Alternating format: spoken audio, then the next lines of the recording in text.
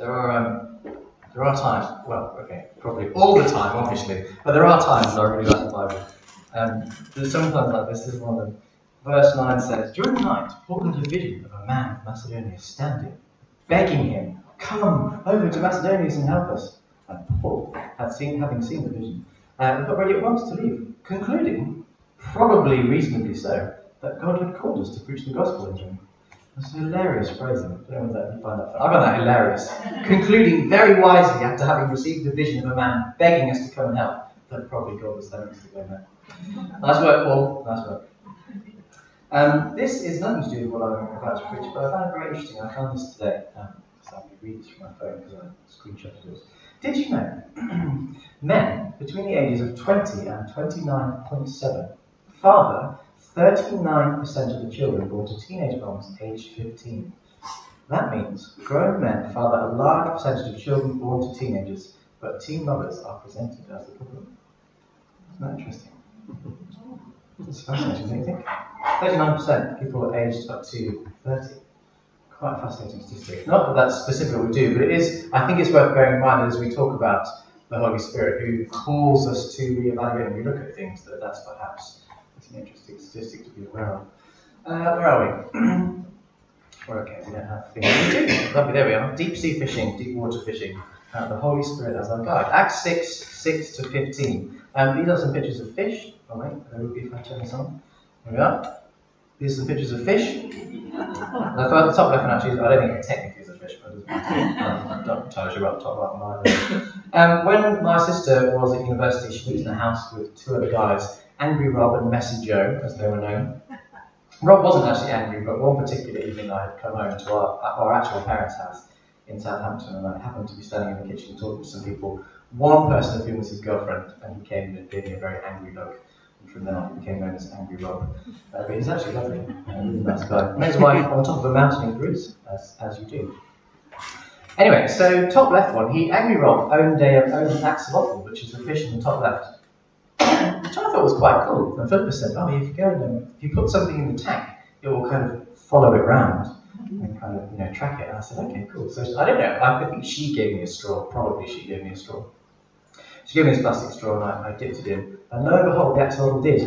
They don't really move much. They're sort of very placid. And you just sort of watch this thing and you can see its head moving. And then I dipped it in maybe, I don't know, about so much, not very much, a couple of centimetres. And suddenly this thing launched itself at the straw and it gripped on. And as you would, obviously, when an animal has bitten something you're holding, you sort of shake it to get the thing off. Which, may I just say at this juncture in time, is not a smart thing to do with a fish that is in water when you are outside of the water. Anyway, fortunately, the axolotl, it's not quite that bad, but then it gets worse. It didn't fly out of the tank, because actually it's got some kind of pizza grip in its jaws, and it's holding on and I was sort of flinging it around, and so I thought, well, this isn't working. So then I thought, right, I need to dislodge this thing. So then I started doing this, kind of up and down, to try and get it to fall off this thing. Anyway, and I think what actually happened was that basically, in that process, I sort of lodged the straw further down its neck. And anyway, just after I'd done this, it sort of went very stiff and kind of just sank to the bottom on its side, like this. And it stayed there and didn't move. And then I sort of tapped on the edge of the glass a bit and it just stayed there. Looking at this, I said, Philippa, well, she was there. I said, Philippa, what are we going to do? She said, we just leave and we don't say anything. And I poked my head back in a few, I don't know, 5 or 10 minutes later, and it was still on its side. I said, I think it's dead. She said, just don't say anything. It doesn't move much anyway, very nice. Anyway, it turned out that axolotl was fine. It was all okay. And lived for many happy years afterwards. I've written a note here on my notes to talk about something really simple. I don't recall why I've done that, but anyway. So these are fish. There are lots of different types of fish in the ocean. You may or may not be aware of that. The title of today's talk is The Holy Spirit is Our Guide and Director. Now the Holy Spirit, just in case you aren't entirely clear on this, and because the church hasn't always been clear on this, the Holy Spirit is God. So what that really means is God is our guide and director. Or, to put it more simply, do what God tells you. Which I think is basically it. So we could go home and just have an early lunch, which would be nice. But the likelihood of me finishing in 3 minutes is fairly low, and I think we've got a while to go. But it's actually very simple. The concept is really simple. Do what God tells you. The Holy Spirit is God. Although we are conscious that there are 3 distinct persons in the Trinity, there's still one God. One God. God tells us what to do. He's our director. We do what he says. That's basically how it goes. I'm not actually a big fan of fish. I don't eat anything that lives in the water, basically. I can't abide it. The one concession I will make is fish cakes, but they're basically potato. So, I think that's okay. So I don't. But I have in my life been fishing on 4 different occasions. Once as a young teenager, fishing in Yorkshire in torrential rain, caught absolutely nothing. Once in France with just basically a piece of string, and I think we had a hook actually, and we got things from the table. It was like a wedding practice for some French people that my dad knew. We'd gone to France. And so we just took things from the table. So we fished with bits of cheese and with salami and things. And actually did catch a few fish, as it happened. But we were still quite young, so we had to go get someone's dad to come take them off the hook and throw them back for us, which was fun. Once in Australia, in Tasmania, 3 friends and I, I think 3 friends and I, we went down to a local, it's a really nice kind of fishing pier. We took, I assume we took bait, I don't recall, but I think we probably took bait, and we took cigars, and we took, probably cans of beer or something. It was a very kind of, ridiculous, quasi-macho kind of thing to do. Anyway, we caught absolutely nothing, but it was a very nice time anyway. And then the last time I went fishing was, I actually went deep sea fishing.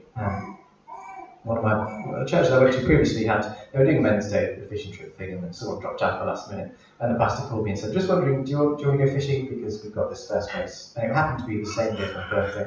I said, yeah, great, let's do it. We were fishing for skate, which is the fish on the left. Well, that was what we were likely to catch. And people did catch skate. A few of them were big enough, and so they were cut up, and they took the skate wings home to cook them. And I really didn't catch anything, except right towards the end of the day, I caught a shark. So on the right hand side is a smooth-hound shark, and I've lost the picture unfortunately because my external hard drive got nicked from my last school. But it was quite big, it was about this big. So I had to hold it with sort of 2 big hands, and there's a picture of me on this big shark. I'm going to throw it back and whatever. That was pretty cool. I'm not, not a great fisherman, but I have, even from my limited experience, learned several important things about fishing, and I think they're relevant. First of all, fish are hungry. And they want to eat. And you can put salami on the end of your hook, and they will come and eat. Fish are hungry, and they will eat what you put in the water. Well, they're hungry anyway. You don't always, when you go fishing, need any special equipment. A bit of rope, a piece of salami from the wedding breakfast table, and a hook if you've got one, or I guess you can make something from a coat hanger, will suffice. That will do. And you can fish. Sometimes you go fishing, and you catch nothing.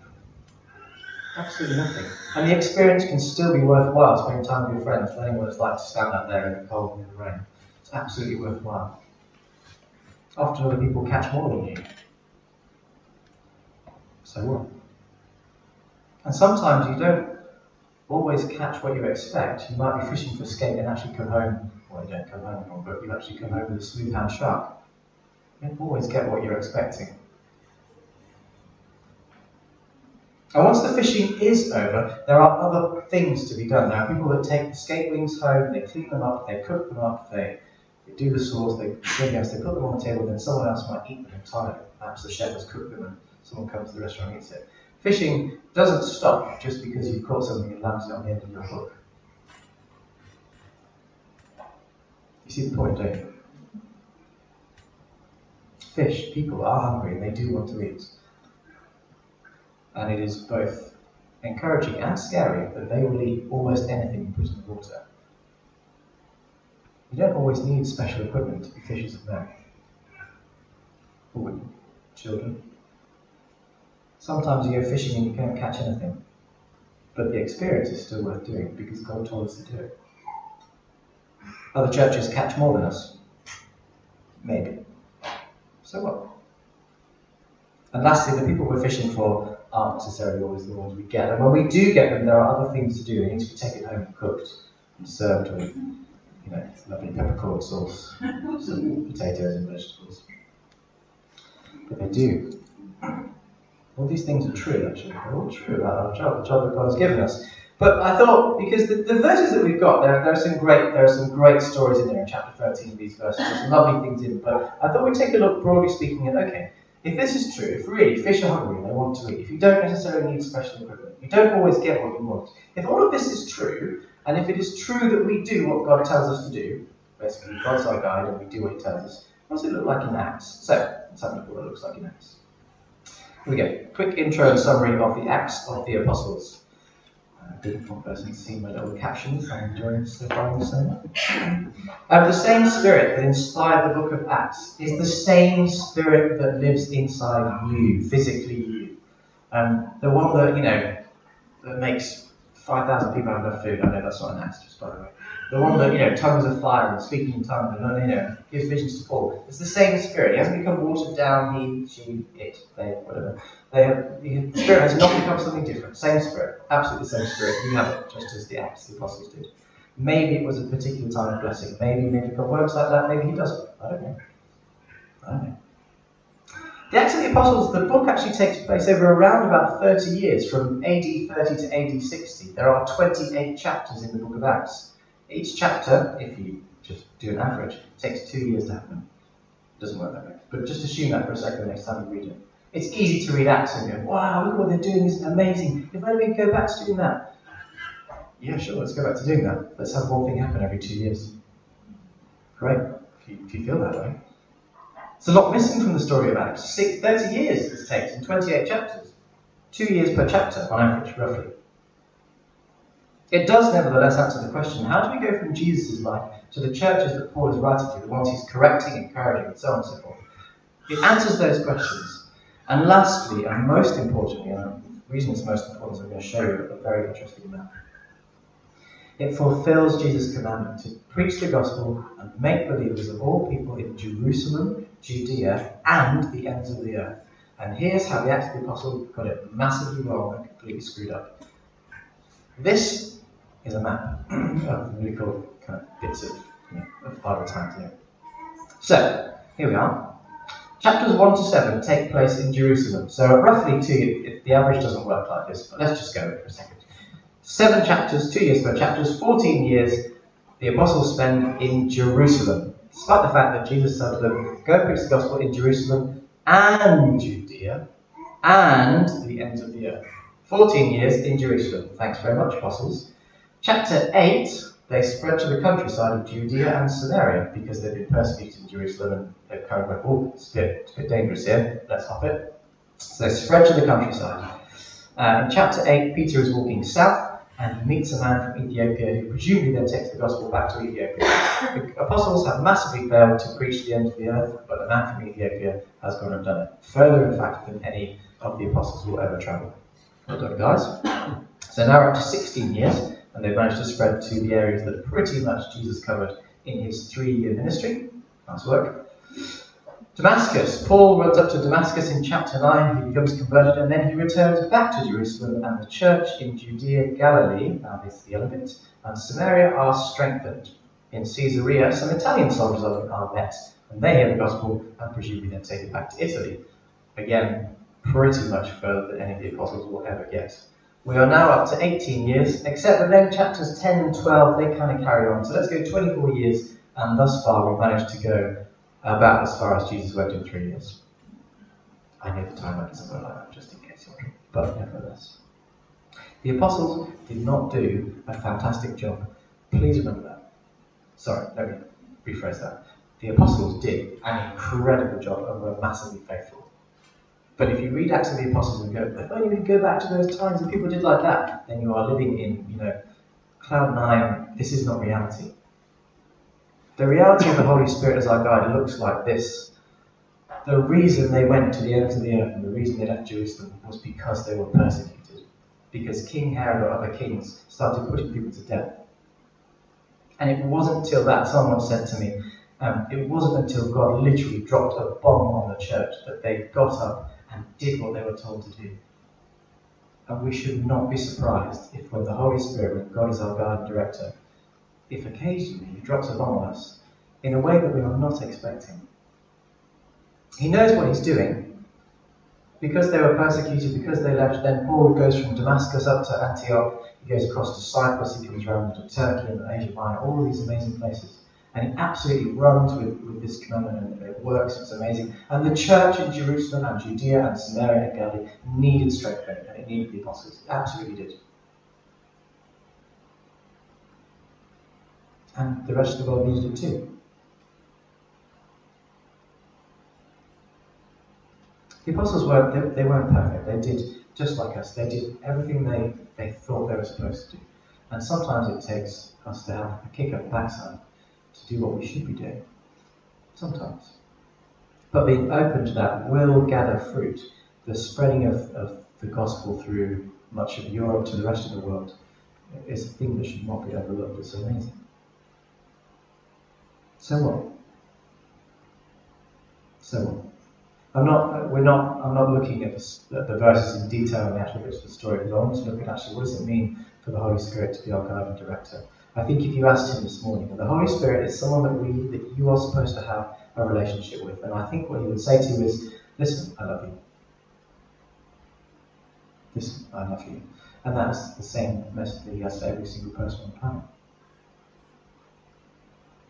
But the Spirit does what he wants. He's not a superpower that we pray into existence. He's not something that we get to use. The Spirit is a person who does what he wants. In 325 AD, 300 years after Jesus dies, the church finally gets together and says, okay, let's figure out what we actually all believe. And they figure out that there are three bits of God. There's the Father, the Son, and the Holy Spirit. 50 years later, they're still arguing about whether the Holy Spirit is really part of God or whether he's an angel. AD 400, Augustine writes his work on the Trinity, which explains that whether the Holy Spirit really is part of God. There's all this argument about, but is it three people and are they the same substance, or is it three different states of being, and does one proceed from the Father? And frankly, who cares? Who cares? The Holy Spirit is a person. He is God. He's a person. He absolutely wants a relationship with us, and if we are not prepared to put the effort into that relationship, it works just like every other relationship. It becomes stale and stagnant and cold, and it fails. Unfortunately for us, God will never give up on us. Mildly ironically, actually, I'm having nightmares. Rachel and I both, actually. I'm just moderating whether the story is kind of... you're not meant to read anything into this story. It's not as far as I'm aware, anyway. But I've certainly been having it, and Rachel mentioned to me maybe a week or two ago. We both had nightmares recently that our marriage has split up, it's broken down, and they're horrific. You wake up just, crying and feeling horrible, and just turning over and checking if the person's still there. And the next morning you're reminded to go, I really love you. Do you know, there's something I can do for you, and then I become more conscious of having a terrible husband I am. And I don't think it's because we're splitting up. I think it's probably because maybe God every now and then says, do you know what, this is how relationships work. If you're not conscious of the fact that you need to love each other, they will break down. They will. The Holy Spirit does what he wants. And how does he do it? He does it through dreams and visions and pictures and words in the Bible and your gut feelings and us having a good idea and people thinking and people talking and being inspired. He does it however he wants. However he wants. And all of you are different, and God will speak to you, the Holy Spirit will guide you in different ways. But John Wimber used to say, the thing about God is that you just know it in your knower. People say to you, how do you know it's true? How do you know God's called to that? You just know it in your knower. That's absolutely true, and it's also absolutely wrong. This man here, this is a painting of Oliver Cromwell. We're 10 is, all of our roads are named after people who fought in the English Civil Wars. He was a man who brought massive change to England, Ireland, Scotland, Wales. He basically set the groundwork and established schools, free universities, food for people, modern day democracy. He also laid the foundations for essentially the transatlantic slave trade, oppression of Catholics, horrific war in Ireland. He's a man who got so much right. An amazing man. Amazing leader, got so much right and so much wrong. Absolutely convinced that he was guided by the Spirit. Absolutely. His army were, born again Christian believers. He wouldn't take anyone if they weren't born again because he just didn't want anyone to die without knowing that they were going to heaven. Incredible Christian man. And yet, at the same time, got stuff massively wrong. Probably, I think, looking at his life, probably because he wasn't in fellowship with people who said, "Are you sure? Do you really think that God wants us to persecute and murder Catholics? I know we have theological differences, and it's a big deal, but are you sure? Does that really treat people as though they are sacred? Is that really a good idea?" And I'm giving systematic theology a bit of a background. Systematic theology is amazing. It's a theology that kind of tries to explain how stuff works, and that's a very simple definition. The problem with it is, the problem I think with it is that if you believe you understand everything about God, you don't know God. You have missed the point. The book of Job is one of my favourites. And I think the basic message is, you really don't get it, do you, Job? I'm bigger than you think I am. And I'm not going to answer your questions, because that's not how this works. The Holy Spirit is massive, but I think he comes with a word of caution and a word of encouragement. One is, you'll know it. You do know it in your hour. He absolutely loves you and wants to speak to you, and he will speak to you when it comes to that relationship. But at the same time, a word of caution. Stop yourself and check when we say, this God is calling me to this. Is he? Well, let's just check. Is it just, compassionate and merciful? Because in Exodus, that's what God says he is. And does it respect the other people concerned as if they were sacred? Yes, 30-year-old man, maybe you do feel like you love a 15-year-old girl. Is it just, merciful, compassionate? Does it treat that person as if they were sacred? Would that be what God would do? Not sure about that.